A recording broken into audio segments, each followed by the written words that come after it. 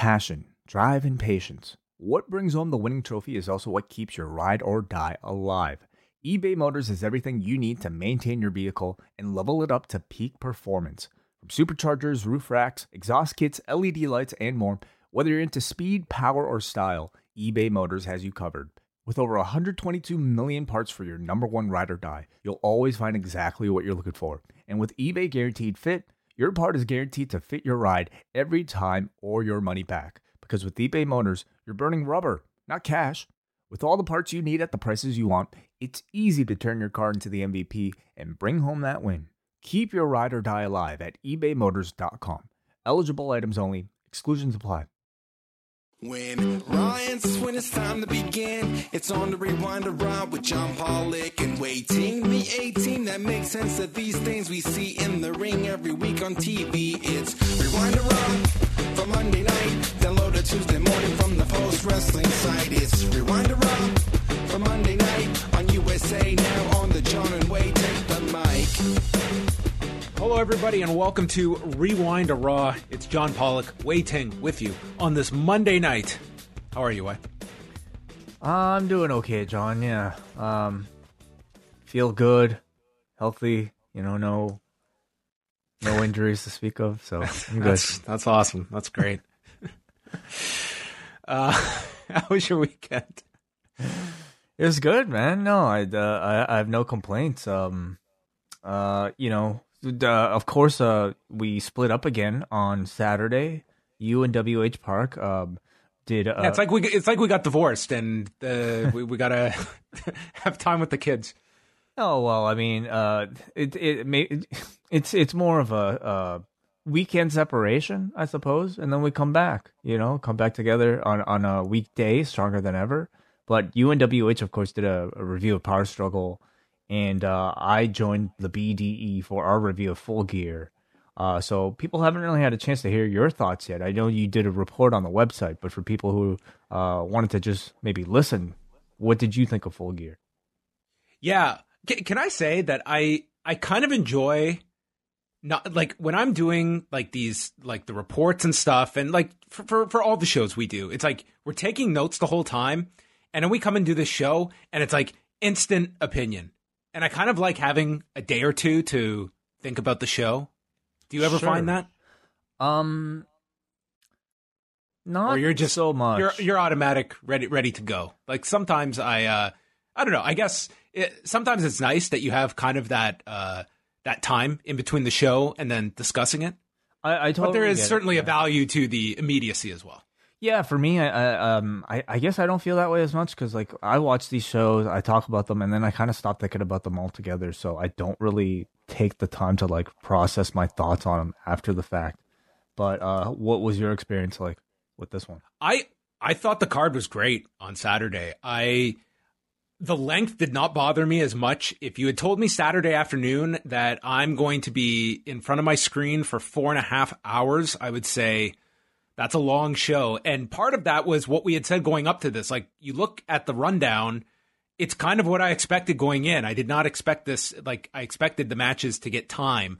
My biggest complaint would have been the length of the Elite deletion. I just thought going 19 minutes, that late in the show, you still had two big matches to come.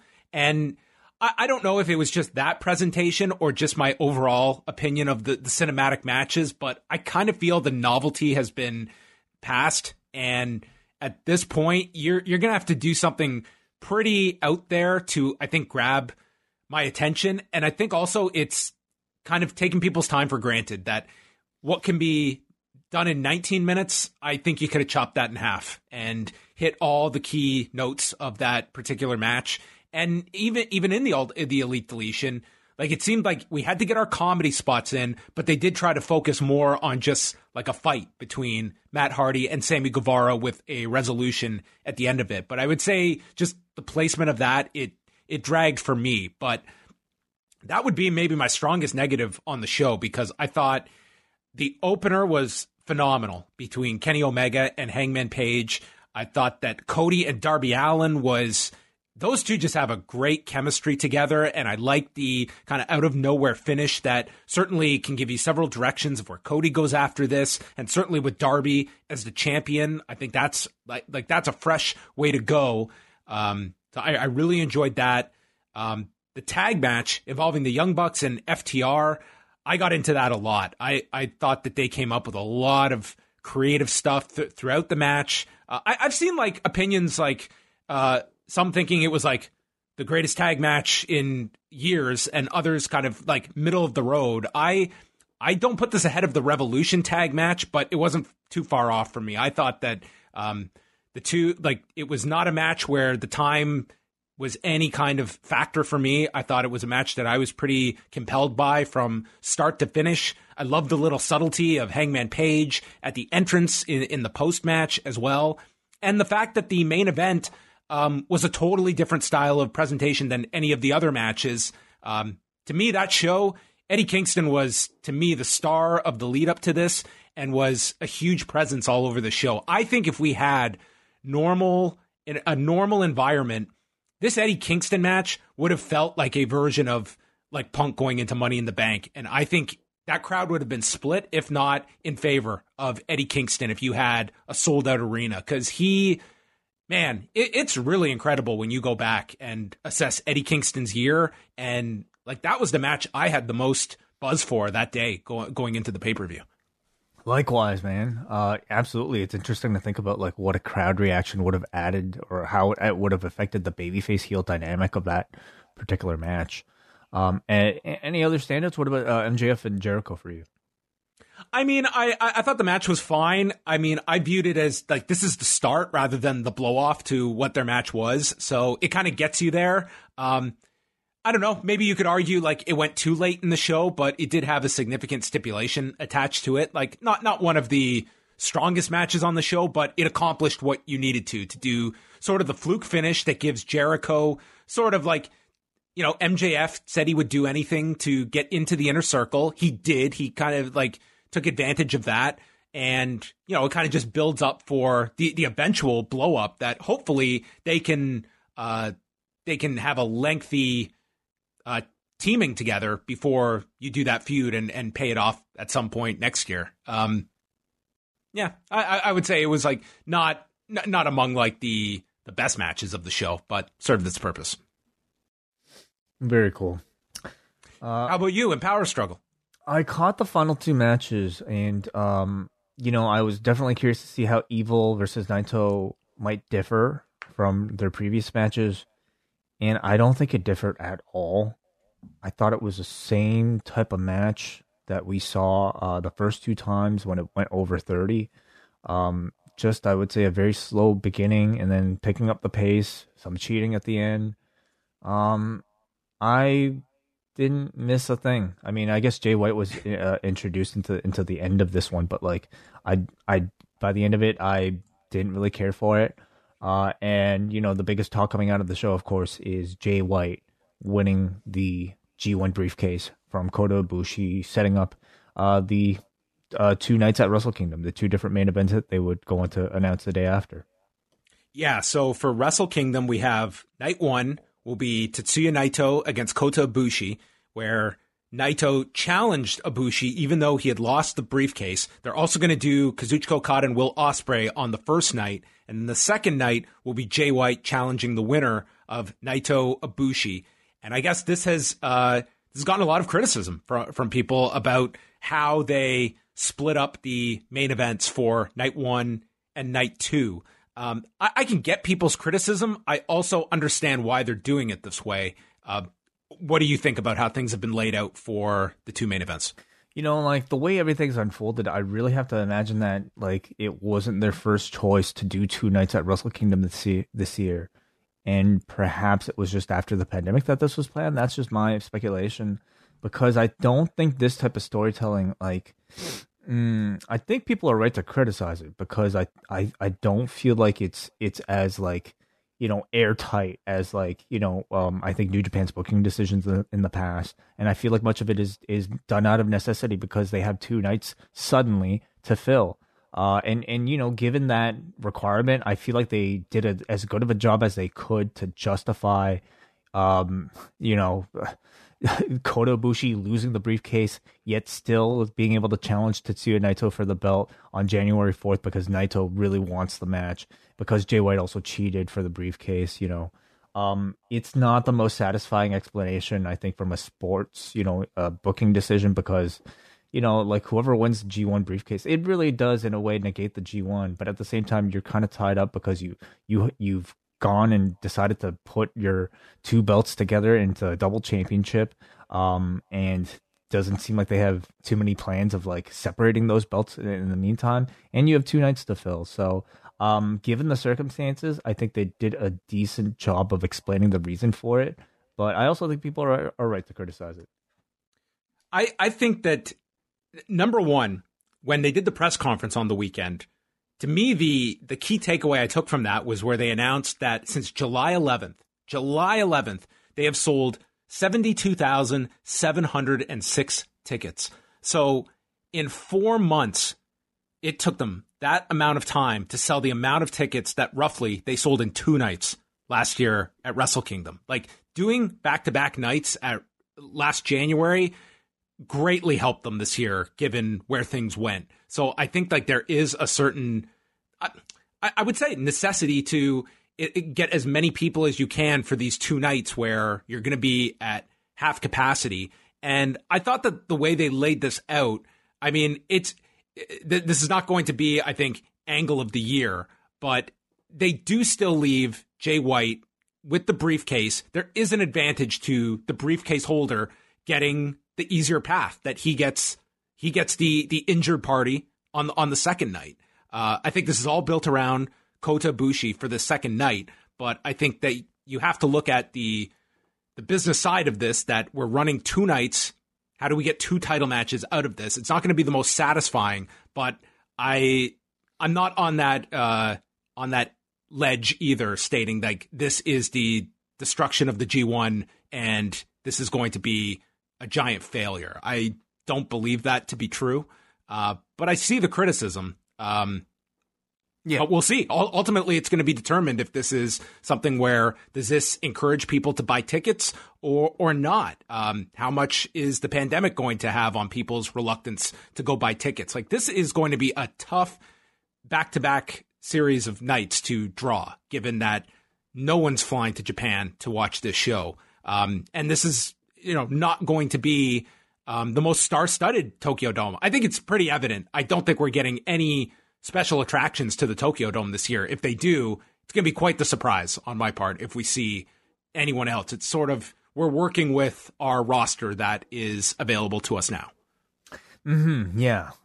We shall see if they have anybody kind of like up their sleeve, but like it's hard for me to think about any sort of international travelers that aren't already there. They did recently announce the returns of the Tongans, so they'll be around. But it seems to be, the spectacle this year is just a full New Japan roster for the first time in several months.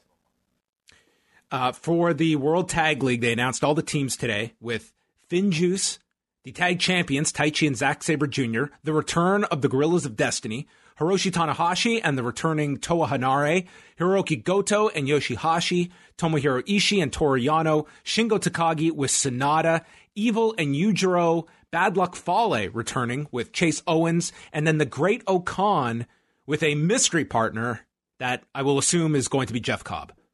It's my assumption too. What do you think about this tag league lineup? We did not get our young lions coming out of the G1 making any appearances in here. It's a tag league. It's fine. Yeah, I mean, I think, part of the appeal is that you get to see certain faces that didn't make their way into the G1 or any New Japan cards yet this year.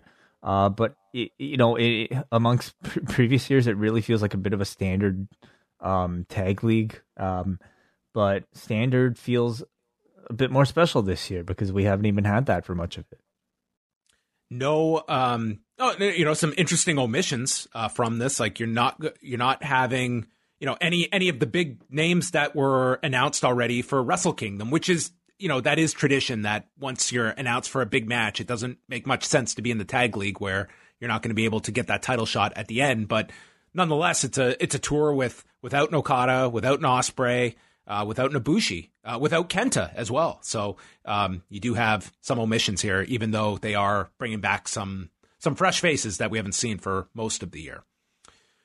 SmackDown from last Friday did 2,315,000 viewers, a 0.7 in the 18 to 49 demo, their highest viewership since September 11th and second highest since April 10th. And this was going against all of the election coverage on Friday night that dominated cable. And the fact that SmackDown, among network programming, they were number one in 18 to 49s and 18 to 34s, and were tied for first among those 25 to 54. I thought this was a really impressive SmackDown number, given what they were up against. And this wasn't just maintaining. This was one of their better numbers during the pandemic. I was really surprised, too. And I have to, wonder what the reason is. Were people just perhaps at that point sick of all the wall-to-wall news coverage that, was dominating not just TV, but social media? Were people just looking for a break? I know there were certainly times where I was. I mean, I was pretty much glued to all those cable news networks, but at the same time, kind of looking forward to, just taking my mind off of it. And SmackDown definitely allowed me to do that. Well, when we saw through the overnights, the first hour was higher than the second, and I think the key was Sasha and Bayley. I think that was the only thing advertised all week, and given that took up a significant chunk of the first hour, I think that deserves at least a significant amount of the credit this week. Sure. So very strong from SmackDown. That same night, the countdown show for Full Gear did 245,000 viewers, a 0.09 in the demo. So one of the definitely on the lower end of what these countdown shows have done in the past, but was a good countdown show. I thought, hitting on the main stories. And again, I think Eddie Kingston has just been unbelievable in the whole build up to that main event. I think if there is any, if this pay-per-view comes back and it is above projections, I think a lot of that credit goes to these promos from Jon Moxley and Eddie Kingston, and especially that go home segment. Yeah. Do you see a babyface turn? I think you have to get there at some point. I think it's inevitable. If I would try and hold it off as long as you can, but maybe you just go for the turn now. Because, you watch Being the Elite today, he's already pretty much there. Yeah, certainly coming off of the match. I really feel like you can go to that direction right now. I don't think anybody really expected it to be this soon, but I think he became... they just went a path with story for this Moxley program that just made him so relatable that I really do feel like now is the time, because he can end up being a pretty hot babyface. Can I just quickly go through Being the Elite from today? Sure. Did you get to see any of it or no? I saw early most of it. But please go through all of it. Well, some of the highlights included before the tag match, Nick telling Matt that this stipulation, what a stupid idea to put our chances at the tag titles on the line here, that we'll never challenge for them again. Matt has a backup plan, and he pulls out his phone, and he's got a design for the TNT tag titles. And I thought this was hilarious. Very funny. Yes. Very good. We had Alex Reynolds and John Silver trying to recruit Michael Nakazawa. Then Matt Jackson went through his legitimate knee injury. He said that he injured the knee when he delivered that elbow off the tunnel several months ago in the match with the Blade and the Butcher. And he has a partially torn MCL and a thinning of the ACL. And the ACL injury is an old injury that he doesn't even know when he got. It could be as far back as 2008. But the ACL, he said, is not bothering me. The MCL is improving, and he's been rehabbing it and taping the knee up, but said he would be okay for the tag match on Saturday. Then we had a segment with Brandon Cutler, who has just won his first match and therefore was looking for the pay window. And Kazarian had to inform him that it's not a real fucking thing, and just cut a big promo on Brandon Cutler that was rather entertaining. A big culmination beyond the World Title Eliminator Tournament. We had the culmination of the Gator Golf Tournament, where Trent won the BTE Championship. Congratulations. Huge win. They showed Shaquille O'Neal backstage after the Young Bucks title win. And then as Kenny Omega and SCU brought the Bucks, they were doing a whole championship celebration with champagne in the room as Hangman Page just lurked outside, but then walked away. It was very, very sad. We went into the locker room with Eddie Kingston, who's reflecting on the loss, and he said that Jon Moxley told him afterwards, it's over. And Eddie said, it's never over. I sold my soul to the devil. I'll be back on Wednesday because I don't have anything else but professional wrestling. And this isn't a character. One day, I will be world champion. This guy's the greatest. Awesome. So happy for him. I mean, very deserving. Look, the talent speaks for itself. If there's like a Moneyball version in professional wrestling, whatever they signed this guy for versus the value that he provided for what was signed, it has greatly exceeded what the expectations were. Well, I mean, I don't know what sort of numbers you get for like AEW pay-per-views these days, what you can track down, but I'd be really curious to know this one. You know, a show, obviously not just because of Eddie Kingston versus Jon Moxley. You know, you have FTR and the Bucks there, which is a big match, Hangman versus Omega. But, I mean, at the top is Eddie Kingston versus Jon Moxley. So whatever number the show does, if it's good or if it's bad, I think some of it, you definitely have to look at Eddie Kingston's work. And the final scene saw the Dark Order trying to cheer up John Silver after his loss to Hangman Page. And they cheer him up by starting a "fuck Hangman" chant. And Silver gets right into this. And then Hangman walks into the room. He's been drinking, pours himself another drink, and he takes part in the chant. They're all chanting "fuck Hangman" with Page in the middle of it. And then as he goes to leave the room, Evil Uno sees the opening. This guy's drunk. This is our chance to recruit him. So Evil Uno says, let's not fuck this up. They go after Hangman, and the Dark Order is left thinking, this Hangman guy isn't so bad. And that was Being the Elite, the post-Full Gear edition of the show. Well, very interesting. A few other notes before we move on to Raw.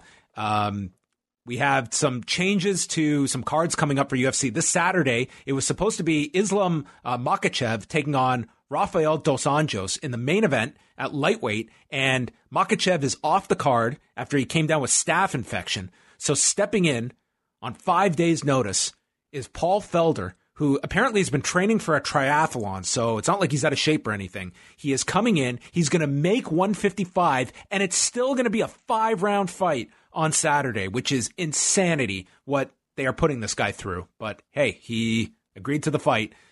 So Paul Felder will step in to fight RDA in Dos Anjos' return to lightweight after fighting the who's who at welterweight for the last couple of years. Also is the loss of a championship fight next month, as Amanda Nunes is out of her fight with Megan Anderson. This is reported by ESPN, and Megan Anderson commented stating that they're going to reschedule the fight for early 2021. So that card, UFC 256, was supposed to have 2 title fights, and it looks like, at least for now, just has the Piotr Jan, Aljamain Sterling bantamweight title fight. And the final note, just looking to Wednesday night on NXT, it's Raquel Gonzalez against Xia Li. As Xia Li, we found out the letters are from her parents. Yeah. I don't know what this is going to what a win will provide to her parents, other than we know that back home they are getting NXT Weekly. Oh, is that right? Is it airing in China right now? Well, they have the network. They could be network subscribers. Yeah, Johnny Gargano will take on a mystery man for the North American title, and then Oney Lorcan and Danny Burch defend the tag titles against Breezango. Over on AEW, it's the bunkhouse match with Dustin and QT Marshall against the Butcher and the Blade, a rematch between Phoenix and Penta, Ty Conti against Red Velvet, Cody Rhodes will speak, and MJF is inducted into the Inner Circle. So typically these post-pay-per-view dynamites are, it starts getting the ball rolling for all the next set of stories, and I would imagine probably a big show from AEW coming off their pay-per-view, which these shows usually are for them. Yeah, I would think so too. Not much in the way of incredible match to look forward to, but Fallout is always interesting too. Phoenix and Penta should be pretty good. Yeah. Hopefully no injuries in this one. And they could probably have a, pardon the pun, dynamite match. So there you have it. And AEW's got their game announcement on Tuesday night. So that'll probably be very intriguing as they've been talking about this for quite a while. So that's happening on Tuesday night. Oh, and Tony Chimmel has been let go by WWE, along with Derek Castleman, who was the director of venue merchandise and remote operations, two long-time employees with the company. And unfortunate that this is, more cuts from WWE. This was reported by PW Insider on Monday. I mean, Chimmel, he's been there since 89, 31 years. Yeah, but I guess he was also recently doing ring crew stuff. Is that right? I mean, he's been involved in ring crew for a while, but I mean, he had largely just become the announcer for house shows and such, and was not being used on TV. So, I mean, you can see this is a live event driven, series of cuts with these two. But unfortunate nonetheless that you have cuts as the WWE is getting through 2020. As we all are. Yeah. On to Raw. As we inch towards the Survivor Series. Hey, what about the schedule? Oh, the schedule. Well, wait. I'm on postwrestling.com, and I'm looking at former President Donald Trump and President-elect Joe Biden. What could this possibly mean for Post listeners? Oh, John, you threw up the signal, and we received a message from the Satellite of Hate. It is the return of Review America with our friends to the South. Brian Mann and Nate Milton, they are back to review this entire crazy election cycle and the results of it, and the state of the country going forward. So I've already listened to most of this. I was tremendously entertained and really informed, I think, by their insight, and I it's always great to hear those two back together. Great to hear these two voices in my ears together. Once again, some great discussion on the whole election, the fallout from it, and I guess we cannot call him former president yet. He's still got several months left with Donald Trump as he comes to grips with the conclusion of what happened last Tuesday. But Brian and Nate will give you what the conclusion was. Yep, that is available right now on the Post Wrestling feed. And if you still subscribe to the Keep It 2000 feed, that'll be available probably by this time, sometime in the morning for most of you listening to it. And on Tuesday, Andrew Thompson's going to have an interview with Matt Taven from Ring of Honor. So that will be up on the site. Tuesday night, we've got Rewind Away number 74, which I have no idea why, but when I tweeted out the schedule today, I said it would be ECW Anarchy Rules. I don't know why I was thinking of that. It's actually Impact from January 4th, 2010, along with Raw that night, featuring Bret Hart's return. We are going to review TNA's move to Monday night on January 4th, going 3 hours with the debut of a Rolodex of names, headlined by Hulk Hogan, Ric Flair, Jeff Hardy, and of course, the Nasty Boys. Oh, you have to have the Nasty Boys. Yeah, so we'll talk about that episode in depth, and then we'll also talk about Bret Hart's appearances on Raw that very same night, his return to Raw since 1997, where he had in-ring segments with Shawn Michaels, Vince McMahon. Most of these segments you can find, not just on the network, but you could probably find on YouTube as well. In fact, the entire episode of Impact you can find directly on TNA's own or Impact's own YouTube channel. So all of that is linked up there right now on the feedback thread for Cafe patrons. But listen to us talk about it tomorrow on Rewind Away. Yes, we'll dive into that entire time period, the circumstances behind Impact going to 3 hours, and all of the fallout of a period that is certainly. When you look at, the most watched episode of Impact was that night on January 4th, 2010. Later this week, we have all of our regular shows, Rewind to Dynamite. Up next, the British Wrestling Experience will be back Thursday with guest Ian Hamilton joining Benno and Martin. And then Way and I are live Friday night with Rewind to SmackDown for all of our Cafe members at 10:15 p.m. Eastern Time, where, man, the phone lines just light up after our SmackDown review. Always. It's always a party on Zoom, and they're always a lot of fun. So we encourage all patrons to join us. Yes, where sometimes you even get a call from Brandon from New Jersey. Sometimes. He's very selective now. You know, he picks his spots. Okay, postwrestling.com is where you can go view the schedule, all the latest news into Raw. Started off with The Miz and John Morrison. Nothing says sit back for the next 3 hours than these two walking down slowly down that ramp towards the ring. They are going to team up with Randy Orton tonight against Drew McIntyre and The New Day. Miz plugs The Miz and Mrs., which is back this Thursday.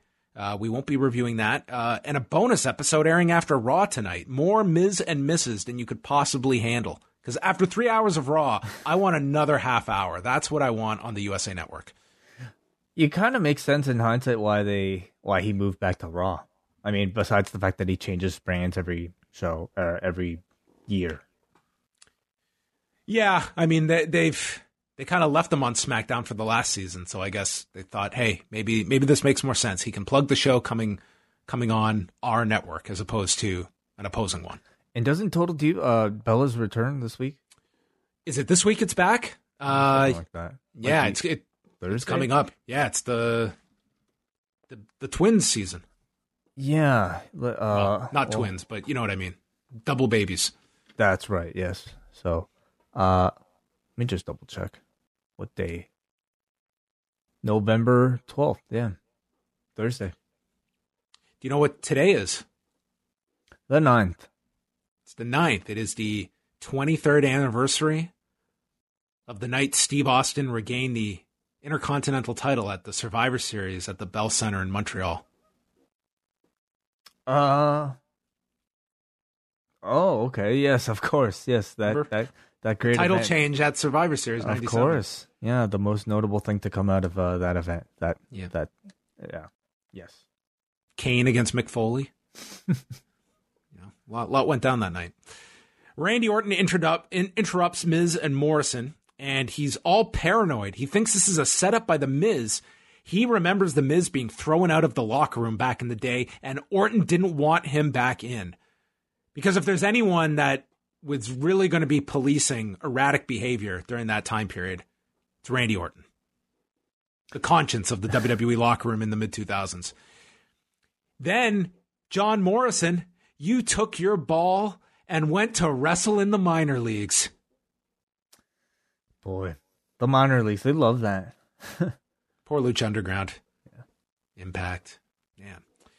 And Morrison just kind of stood there. So he challenges The Miz to try and take his title. Miz informs him tonight could be a big night for all of us. If we win, we might get a tag title match with The New Day.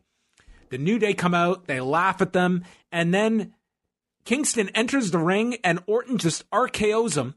Drew runs out to help, and Miz hits Drew in the back with the briefcase, and they throw Drew into an RKO, so the heels all work together.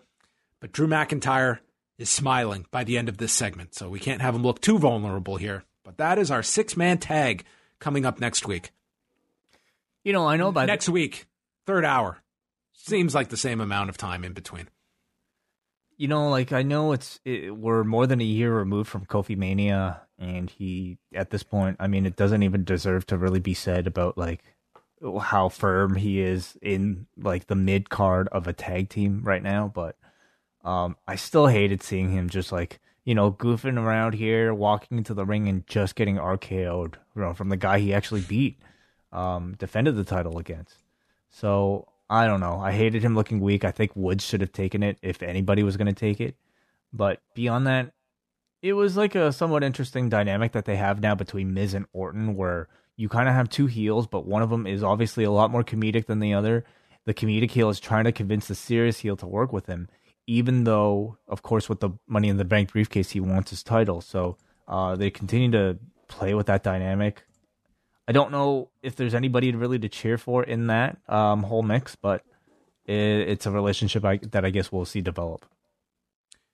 So every week, me and Wei, we really enjoy when we're reviewing SmackDown is we look at what's in the promo for Raw. And, this past SmackDown, when I left that show, I was so excited to see Drew McIntyre on the Moment of Bliss because it was the only thing promoted during that promo on SmackDown. Wow. Where was we didn't even get a moment. We didn't even get a second of Bliss on Monday night with Drew McIntyre. Oh man, I feel bad for any of these people that have to create these like promos for Raw coming up because they probably know that things will be very likely to get changed anyway. So why not just make it generic? You know, why do they should have fun with it? Like, chaos has overtaken the WWE. Monday night, what will happen? We don't know, but we hope you care. Really, it's about as much as you can do these days because even when you think you have a rundown, you really don't. So what's the point? Elias had a vision that he would win this upcoming qualifying match, and he goes to play Amen, and he's ready for the interruption, but it doesn't happen. And he gets going, he starts playing, and then Jeff Hardy's music interrupts him, and Elias is just flabbergasted. Yeah. He needs to make friends with like the audio engineer. Be like, listen, I want you to not play anything, okay? Because I know Jeff's not playing this over the loudspeakers. It's you. You would assume he would be friends with them. I mean, the guy probably has to set up the guitar rig and everything. But yeah, I don't know. So it was a 3-way match with Elias, Jeff Hardy, and Riddle. Yeah. Just Riddle. Mm-hmm. And to their credit, I don't think anyone screwed up and called him Matt during the commentary. I'm sure it was very much drilled into their heads. Don't call him Matt. AJ's watching in the back with Jordan. Hardy gets sent into the post, and they talk about Jeff Hardy's history being part of traditional Survivor Series matches dating all the way back to 1999. That's Really? ridiculous. Wow. Like, could you imagine Jeff Hardy in a qualifying match on an episode of Raw in 1999, and he's taking on goddamn superstar Billy Graham, who's been a top guy since 1978. Could you imagine that and be like, oh, you know, this and superstar Billy Graham is still like, are you like kind of presented as like this youthful babyface? That's really hard to predict, but are there no examples of like somebody from 1978 who went on to continue to wrestle in 1999? Not on Raw every week. Maybe not on Raw. Yeah, not Nitro though. Like you had guys that, were competing in 1978, but they weren't like one of your pushed babyface acts on Raw 21 years later. But you did have stars from the 80s that would go on to compete in the mid 2000s. You would have some, but they were not they would go through that period where they were definitely leaning on older talent. But I would say if you were to look at the roster today, I would say we probably have our most full-time over 40 roster members in WWE than at any point before. Well, you know, medicine's getting a lot better these days, John. Life expectancy is increasing. Okay. People are just getting healthier, perhaps.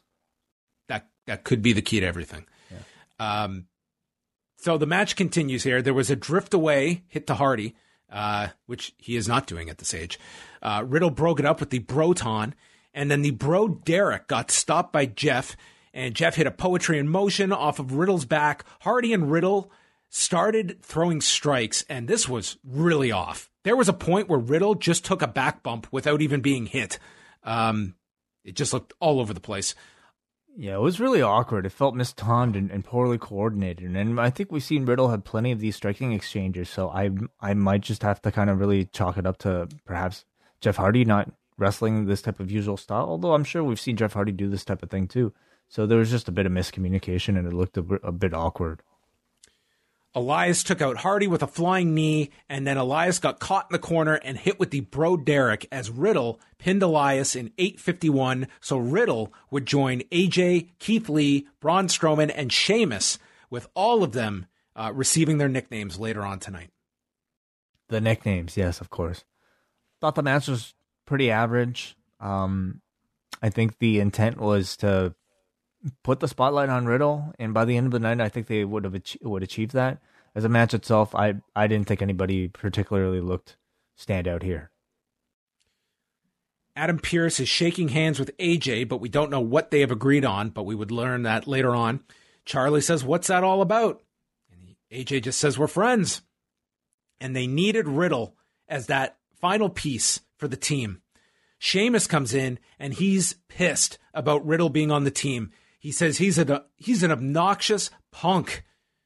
And we all know AJ hates punks. AJ calls for a team meeting. Sheamus says, you are not my captain. Braun walks in. He says AJ isn't his captain. And we go to break. I guess we can assume that Keith Lee thinks the same thing.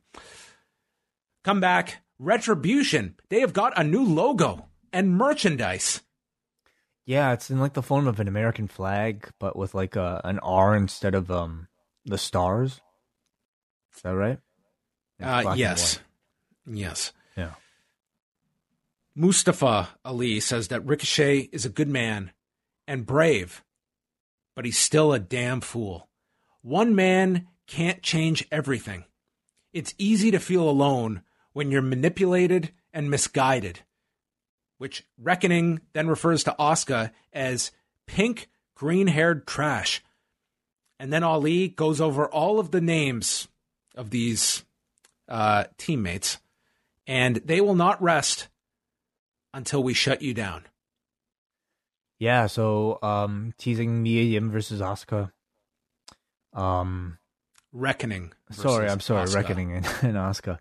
And the promo itself, I guess I just took it to be a bit more of an reintroduction type of promo after these guys completely failed against the Hurt Business.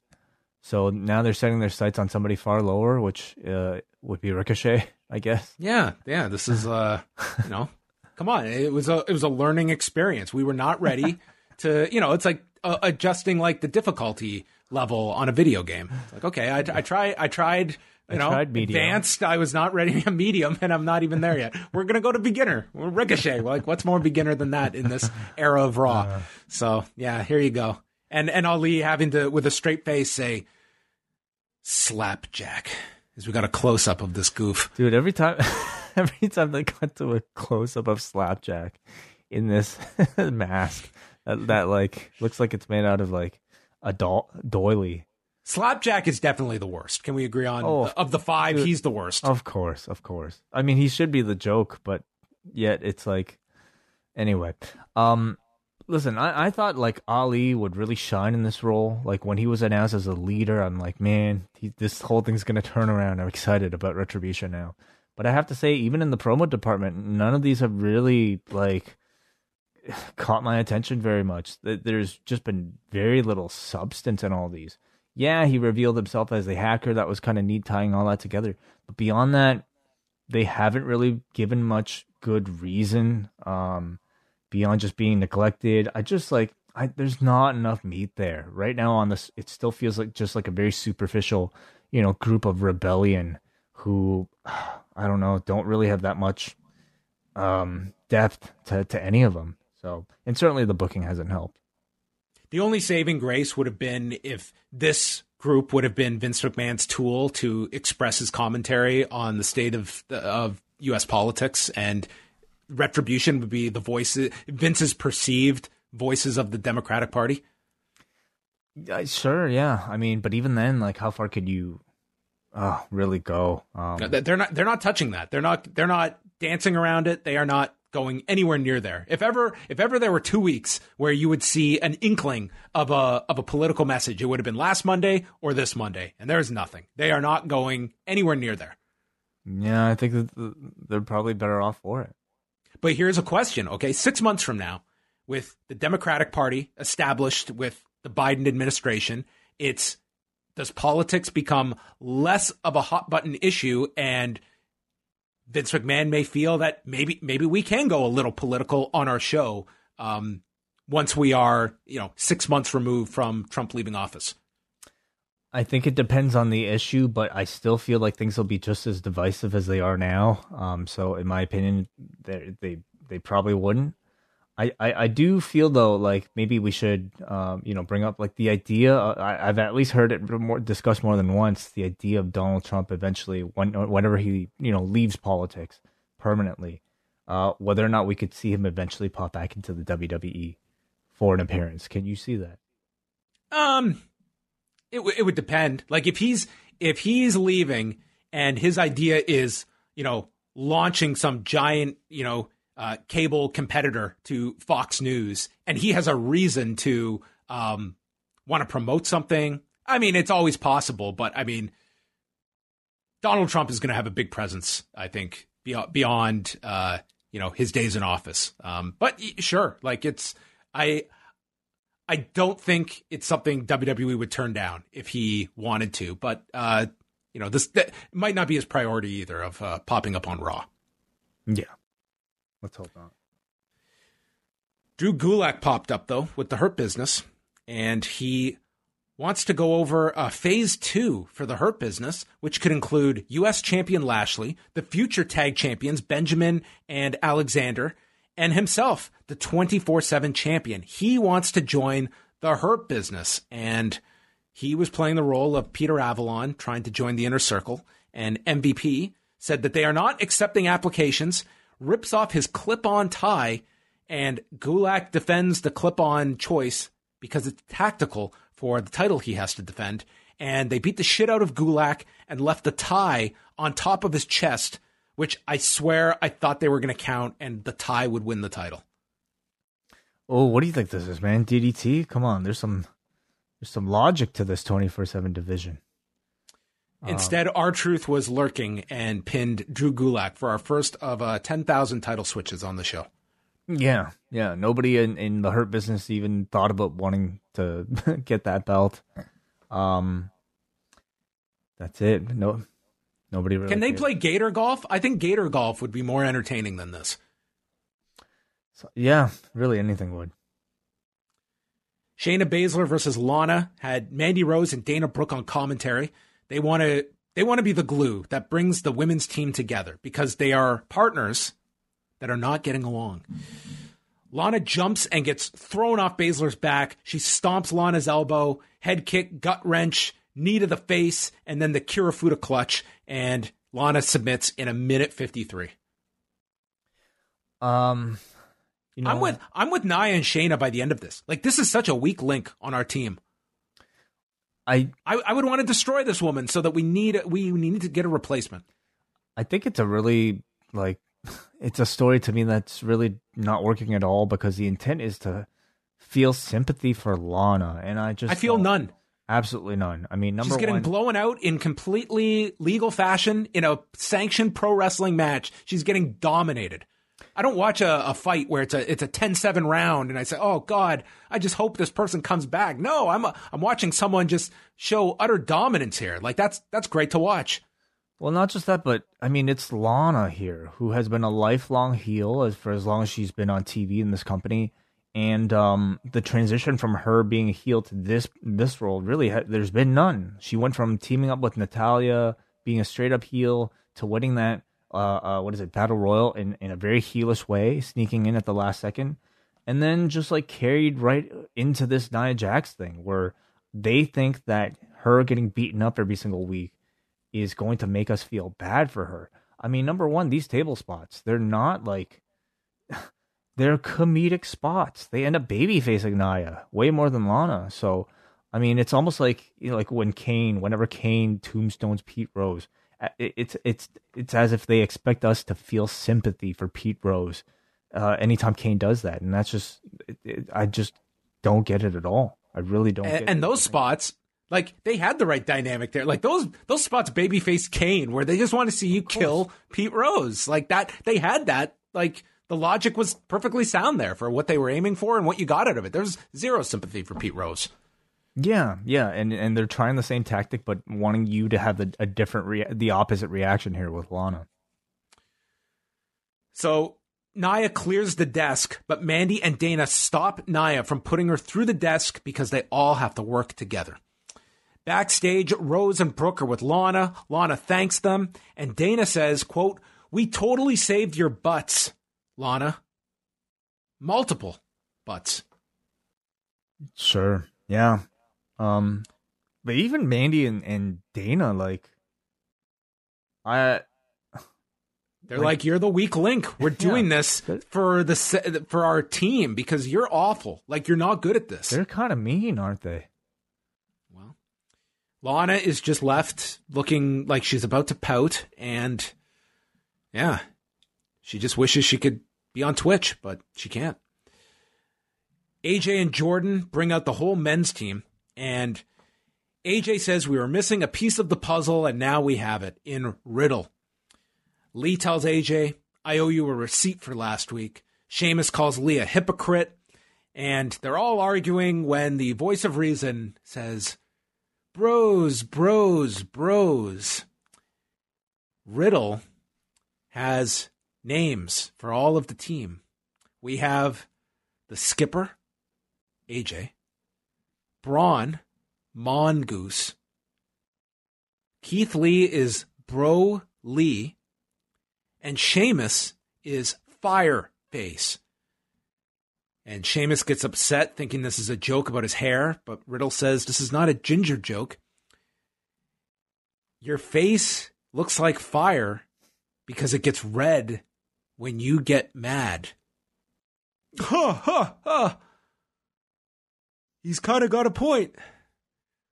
Dude, if you want to see grown men look more uncomfortable, you could not find a segment that better displays that awkwardness than this, where they all had to laugh. And it gets worse. What does that make you? Riddle? Dopey? And yes, that is Riddle's nickname. Dopey. Mm-hmm. Part of the job description for a WWE writer in 2020 really seems to be make a 75-year-old man giggle. Yeah, how good are you at making names up? And I think if you think Slapjack was like bottom of the barrel, I think you had plenty of other options here.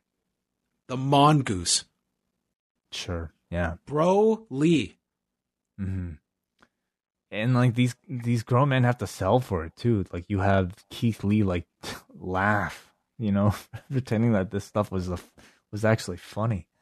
And to somebody it's funny. Somebody out there probably thought this was great material. Needed a good laugh this week. AJ tells them all to get serious, and he goes through the SmackDown team members and reiterates that he's the team captain. They all get pissed, and AJ says that he's worked it out with Adam Pearce for the 4 teammates to have a tag match. Sheamus and Braun against Riddle and Keith Lee. I'm sorry, Fireface and Mongoose against Dopey and Bro Lee, with the skipper as the guest referee. That's right. Yeah. I know the ongoing joke is that every tag team in the WWE can't get along, but I guess if you're going to do a Survivor Series team where you have heels and baby faces on the same side, you're kind of stuck. It's kind of the only story you can tell. So I do feel like AJ is amusing to watch with him being cast as the guy in the middle trying to hold it all together. He's just a funny performer no matter what he's doing. This is also a chance for them to showcase Matt Riddle's amazing personality. Bros. Yeah, again, somebody thought this was good. The problem I think I have with just this entire show, and I'm sorry if I'm not sounding all enthusiastic about this episode of Raw, but everybody on this show is just presented as just a simple one-dimensional character. There's zero comparison between the depth of character of any of these Raw characters versus what we have with Roman Reigns and Jey Uso, for instance. To me, they've shown that on a main roster program, they've set the bar at that level where you could tell a more grown-up, complex, emotional story. And then to go over on Raw where everybody is just all of a sudden a cartoon character or just a caricature of some archetype that they're supposed to be. Nothing on this show really was all that inspiring for me. So the tag match, Styles is the ref. He's got a C on his referee shirt. And Sheamus has the advantage on Riddle. He's yelling at AJ. Riddle then misses and hits AJ with a knee. He can't count when Sheamus goes for the roll-up, so Sheamus is pissed off at AJ. Riddle misses again, and he head kicks AJ. And then Braun and Lee sandwich AJ as Jordan gets up to enter the ring. We're teasing physicality with Jordan, and we cut to commercial. And we come back, and Jordan's back on the floor. They've just gotten like really lazy with these, you know. Like, could you imagine being the director, and this is the moment you yell, "Cut"?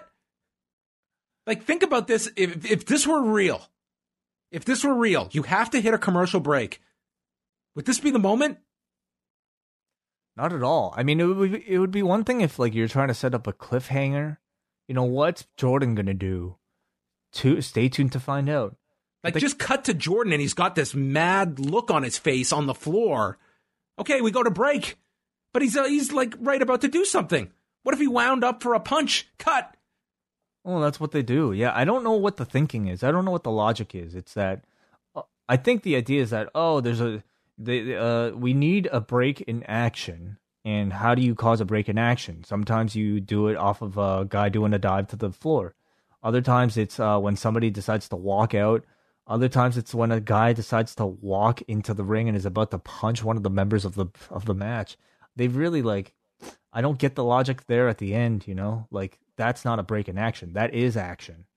If anything, you would think that this would be somewhat of what they would be doing on Dynamite, would be pushing the fact that you can watch during the break, that, hey, action continues through the break. On Raw, I think it just upsets you, because if anything's going to happen, I'm going to miss it. Yeah. The problem is, though, like, you know, nothing happens. You know, they have no intent of like Jordan ever doing anything, or at least not now. It's just, he's just there to make his presence known. It's a lazy way for them to get to a commercial. The worst part is they come back and there's nothing, no follow-up at all. Braun goes into the corner. I will say this about Keith Lee. It does seem like they have given him a lot more latitude now to be like this monster that does these super impressive feats of strength. Like, he's destroying Braun and Sheamus. He threw Sheamus right into Braun and then powerbombed Riddle on top of Sheamus. Then nails Braun with a big shoulder tackle. The heels get the heat on Riddle again until they all start arguing. Sheamus brogue kicks his partner Braun and sends him to the floor, and then Riddle rolls him up, pinning Sheamus in 12:23. Dopey pins Fireface. Yeah. So 2 wins on this Raw for Riddle. I'm sorry, I was about to call him Matt.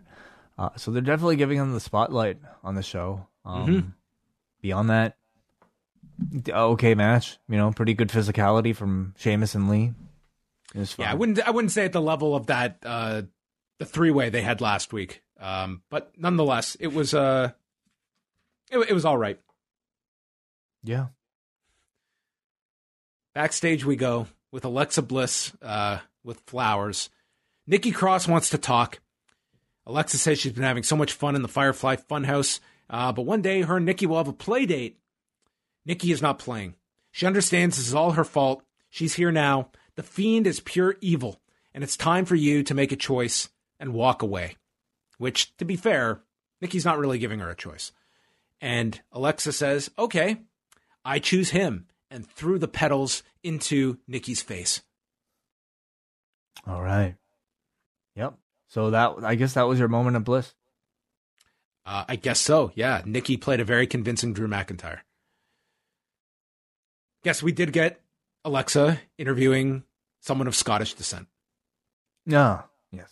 So we almost got there. Charlie announces next week the New Day will defend the Raw tag titles against Shelton Benjamin and Cedric Alexander. MVP and Lashley come out to the ring, and they're stating it will not be the New Day and Street Profits at the Survivor Series because the titles are coming to the Hurt Business next week. And Lashley notes that he didn't hear Sami Zayn talking on SmackDown this past week and running his mouth. He's confronted by Titus O'Neil, who is not happy at the response he received when he wanted to join the Hurt Business. MVP tells Titus that he respects him for his charitable work, and therefore he's going to allow Titus to walk away. But Titus refuses and asks, what kind of champion are you if you never defend your title? Lashley responds saying, unlike MVP, I have no respect for you. I'm going to enjoy this. So a title match is made right on the spot, and MVP reminds Titus that the match is taking place inside the ring, not underneath it. Poor guy. Clumsy Titus, unfortunate. Yes, the moment that will live with him. If this poor guy ever goes into the Hall of Fame, you know what his whole spiel is going to be. The whole segment of his Hall of Fame is going to be based around that spot. You really think Titus O'Neil can go into the Hall of Fame? I absolutely do. I absolutely do. Okay. Anyway, I thought this was the first time in years we've heard Titus like fired up like this in a promo. You know, it felt like he had something to prove here. Well, he was fired up for 64 seconds, where he attacked with punches. Lashley speared him, put on the hurt lock. Titus struggled. Titus tapped, and that ended it. Lashley's first title defense since September, they said. Whoa, is that right? Wow. Yeah, just really a squash match for Lashley, but I thought Titus did a pretty good job making himself feel a bit more special than your usual jobber. Fine promo. And this didn't need to be any longer. Just a good win for Bobby Lashley to kill a guy. Drew McIntyre's backstage with his 2-week best friend, Sheamus. And he says that their team is in shambles. They really need Drew on the team. And Drew suggests, well, maybe you shouldn't bro kick your partner. Sheamus says, I despise all my teammates. And says, almost as much as you despise the New Day. And Drew starts clapping to New Day Rocks. Sheamus wishes they could just team like the old days, and they remember their old slogan, kicking heads and drinking kegs. Drew says that when I win the title, you and I are going to go out and get fucked. And that's how the segment ended. So here we have Drew and Sheamus. I will give you this. I think everyone is expecting that Sheamus is going to kick this guy's head off at some point. But I will at least appreciate it if they give us 4 weeks of them being friends before they do that. Yeah, sure. Which, I mean, these two legitimately have a history together. They've just never played on it up until last week. Yeah, and I highly doubt that their actual catchphrase was kicking heads and drinking kegs. Wasn't that our catchphrase together? Yeah, kicking heads and drinking kegs, yes. Yeah. But, I think this story between these two, to me, has been the only story of any substance on this entire episode of Raw. It at least feels fresh, the concept and the idea that a heel and babyface who used to be friends don't necessarily see themselves as heels and babyfaces. I mean, they are just friends because of their shared history. And we all know that they're going to clash at a later date, but I think for now, it's really fun to watch these two convey these years of history between them into this friendship with these scenes. I think they're really doing a good job of acting like, former best friends. So the question is, will Sheamus cost him the title match next week? Is that how fast we're going to speed this one up? Well, I hope not. I mean, you need an out for that match.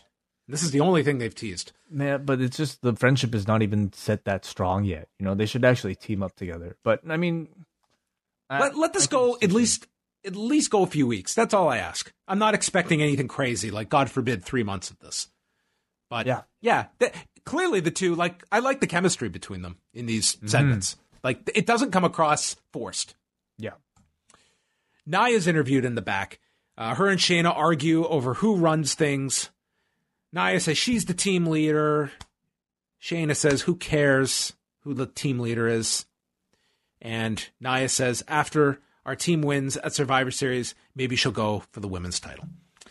All of these Nia Jackson Shayna promo segments have been either totally forgettable or just plain bad. And I mean all of them since they've started teaming together. And I don't know if it's just a bad writing. I think you talk about chemistry. I think these two have bad chemistry together or just none. And I just think delivery is just been completely lazy. Very bleh, Nia, I think I've seen her cut good promos, but all of these just feel like she's putting very little effort into trying to make them sound somewhat special. These just do nothing for me at all. So Asuka took on Nia Jax, non-title match. The women's team is ringside.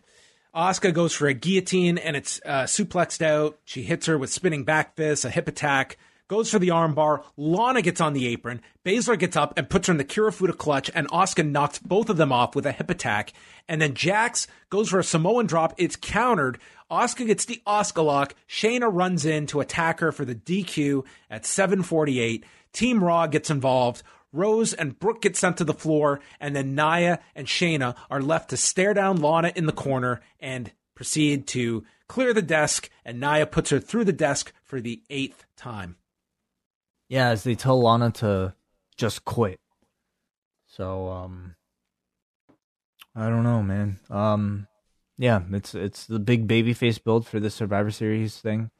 The Asuka match, I thought Asuka did a pretty good job delivering like a quick-paced match with Nia, but it's really hard to care about this, knowing the outcome wouldn't matter, knowing that there probably would be other things going on for the story at the end of it all, which it did.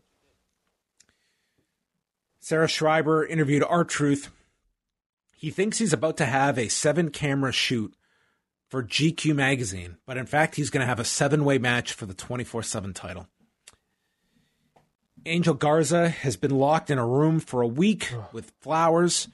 He says he wears his heart on his sleeve, but will do anything to win. He's fighting for every woman in the world. All the other men are worthless, and they don't deserve a woman like you. Which, he is talking to, I would say, 65% male audience that we usually get in the split. And he gives the rose to all of you. So he's talking to one person, but he says he's giving this rose to all of you. So I don't know if he's talking to one person or everybody, but he only had one rose here. Yeah, I don't know. I'm not sure. Don't really care. This character is just... It's just... We've been through it already. Like, we've been through a whole several months of him trying to do this character. The second time... I see this as to him doing it the second time around. There's no really added wrinkle. Except, is he a bad, ladies' man now? Is that the gimmick? Nobody likes him? I'll tell you what, the next woman that approaches him is going to be like, listen, I might go out with you, but I don't want to disappear like that Demi girl. What happened to her? What did you do to her? Yeah. I think in 2020, I just need something a bit more interesting than the ladies' man, How many ladies' men have we seen throughout the wrestling's history? What is different about this guy? Give me a modern spin on it, please. Maybe he can get mentored by Tim Meadows. Yeah, I don't think that would really be. He could be Tim Meadows who can wrestle. Tim Meadows can learn how to wrestle as a ladies' man. And I don't think in 2020 that gimmick would be interesting at all. Well, speaking of not interesting, R-Truth, Akira Tozawa, Grand Metalik, Lindsay Dorado, Drew Gulak, Eric, and Tucker for the 24/7 title. Dude, there's no one I feel worse for on this roster than Tucker right now. This poor guy. I feel pretty bad for Eric, too.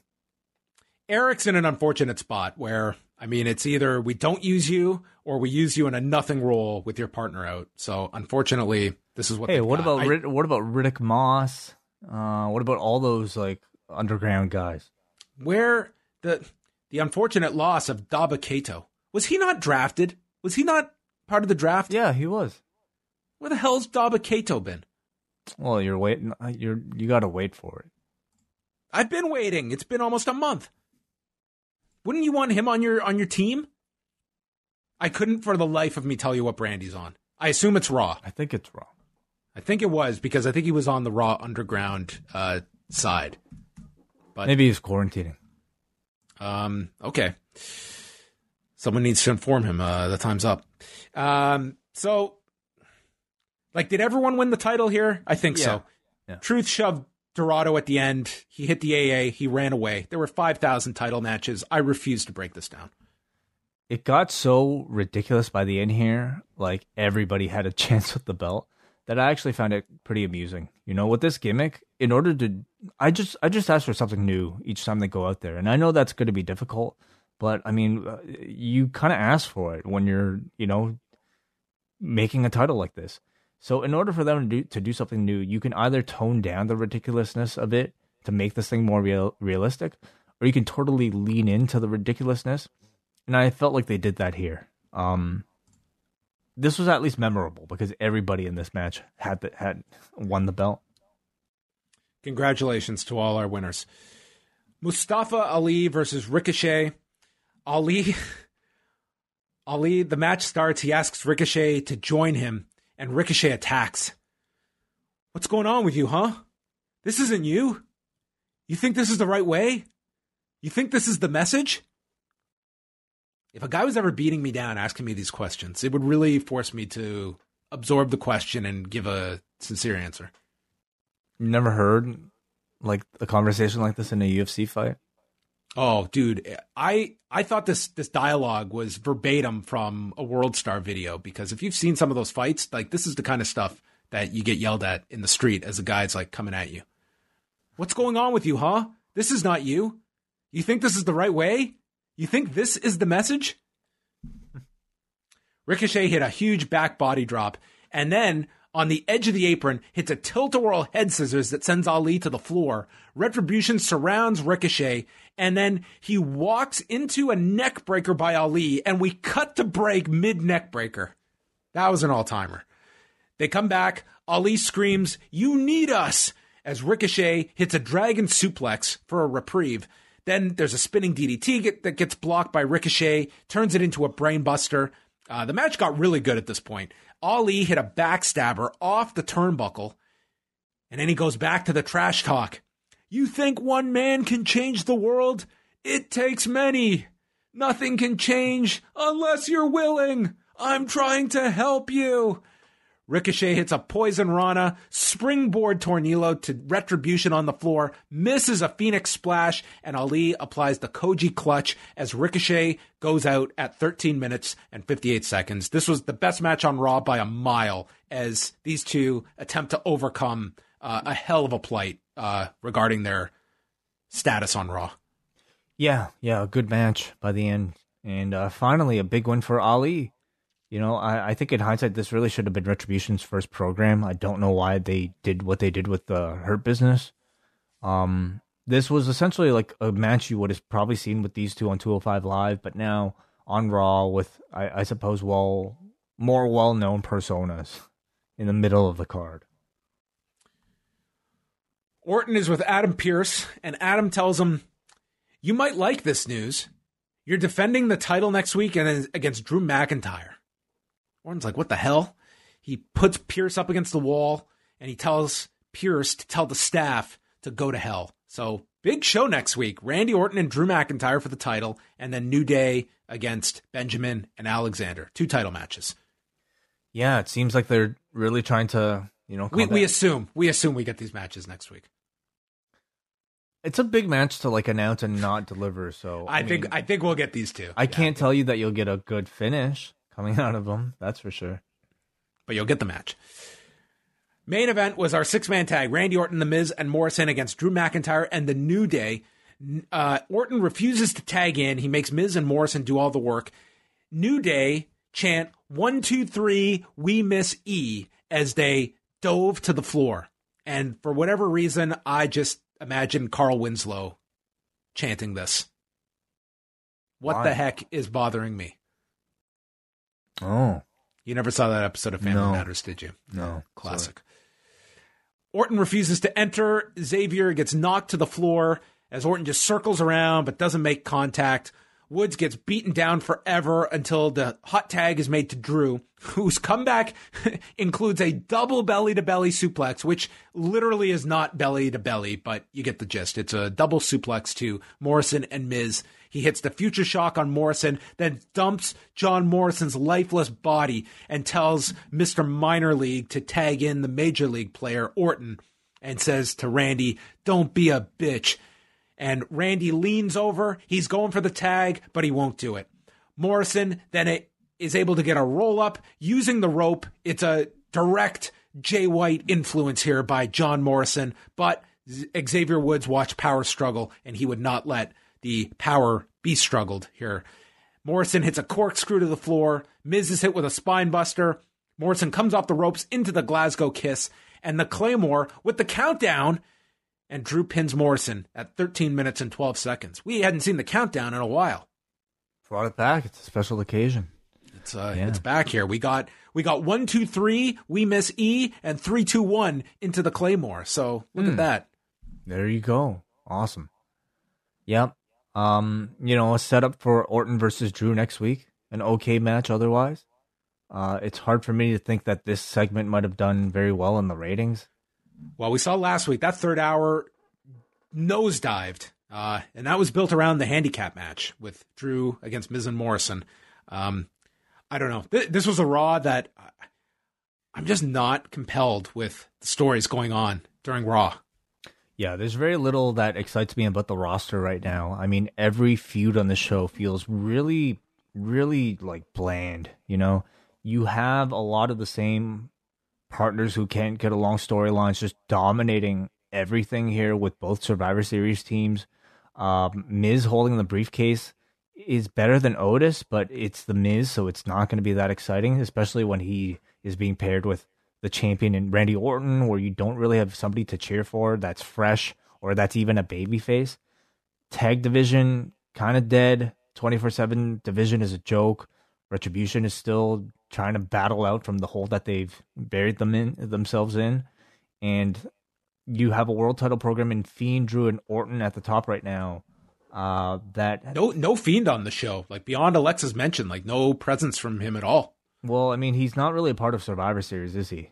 So he might be taking a bit of a back seat, I suppose, in a couple weeks. But Drew and Orton, it feels like that's still brewing, even though they're going to do the match next week. I imagine it'll still continue beyond that into this three-way scenario with the Fiend. I don't know if Drew and Orton itself is already like pretty stale at this point, and throwing the Fiend in there, I don't think will really freshen things up. It might freshen it up, but it's just not. I'm not convinced that it's the right direction for any of these characters. So I just don't think Raw right now is a very good show, because clearly like SmackDown has taken all the good stuff.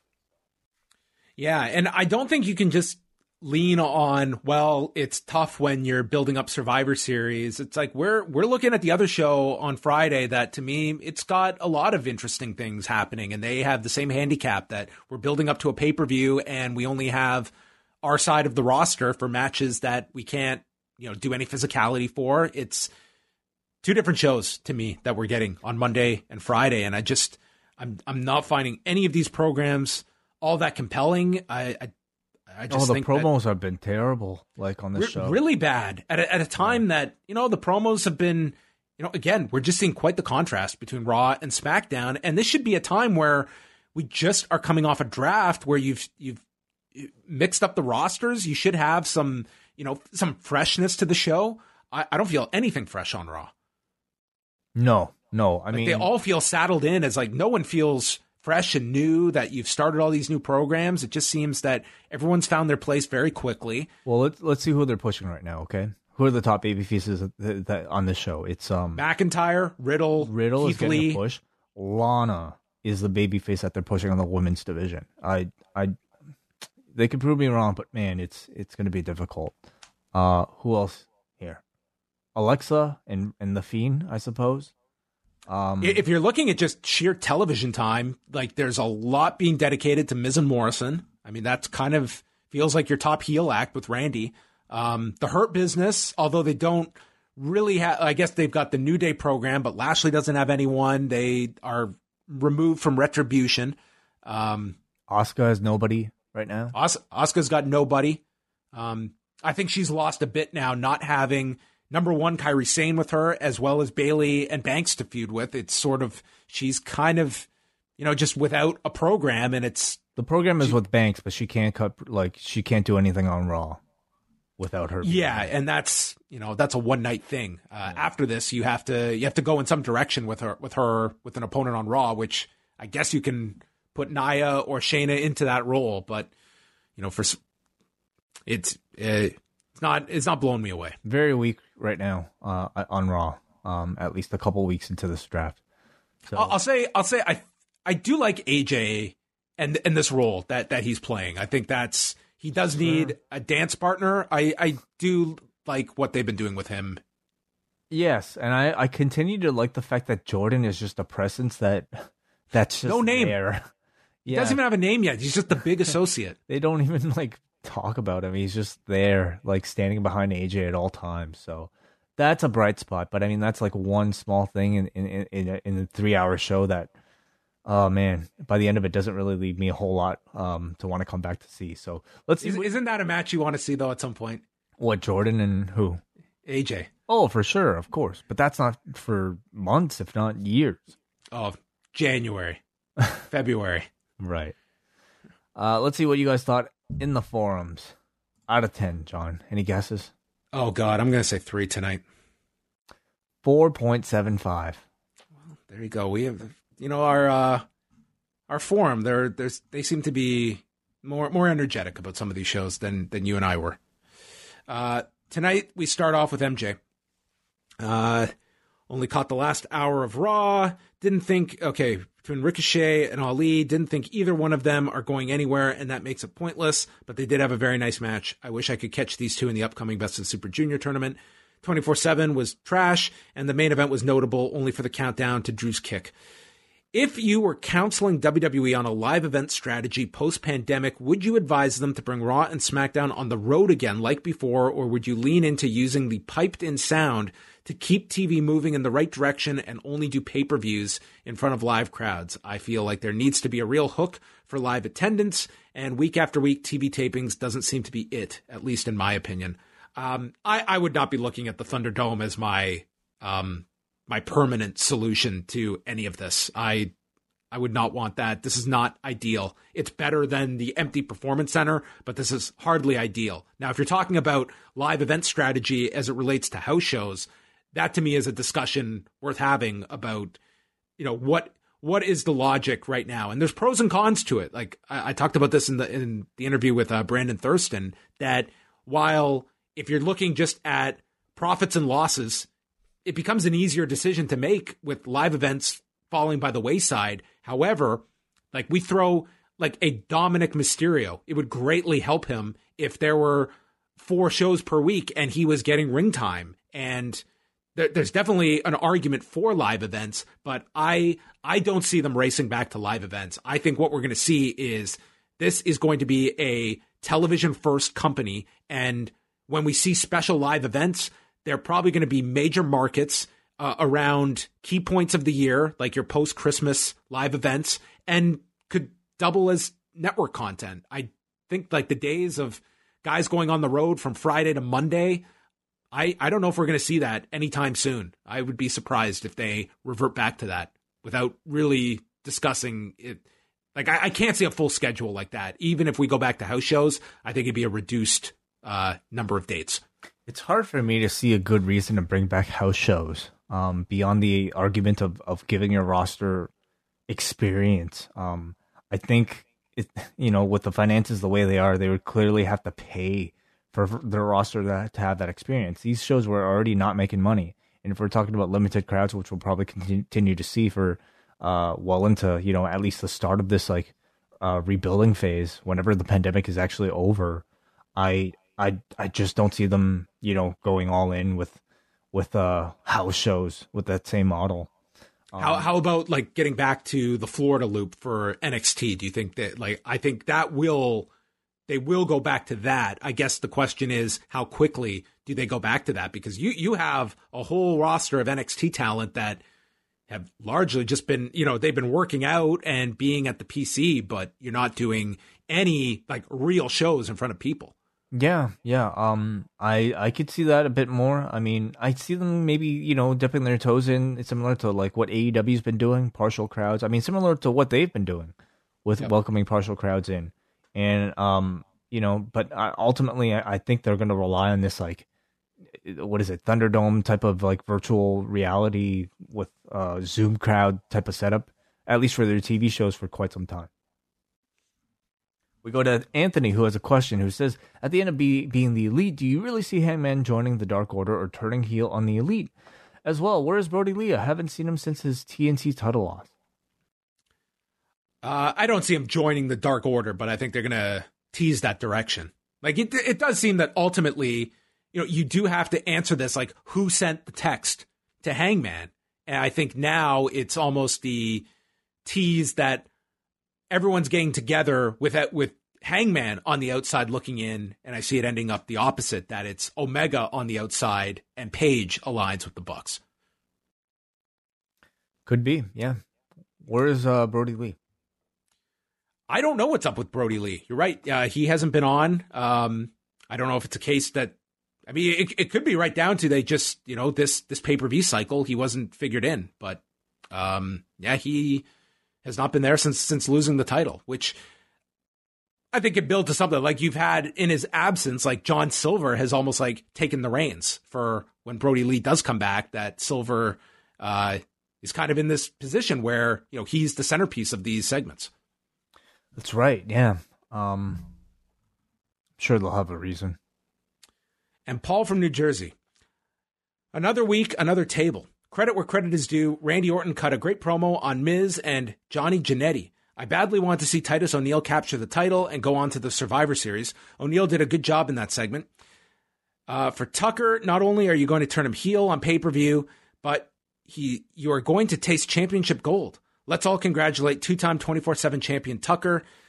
Still like the show, 6.5 out of 10. Rest in peace to Canadian legend Alex Trebek, who passed away over the weekend at the age of 80. Yeah. I didn't even realize this, but like he and Sean Connery, who of course were like a famous tandem in those SNL sketches, they passed away like within a week. Pretty much. I didn't even put that together. Yeah. Man, when like Sean Connery, what I think of first and foremost is all the Bond films, because I watched every single one of those with him. But then it's the Celebrity Jeopardy segments that were just fantastic. Didn't even put that all together. Alex Trebek not only like deserves all the accolades and praise, but think of how many Jeopardy jokes that guy has had to endure in his life. What do you mean?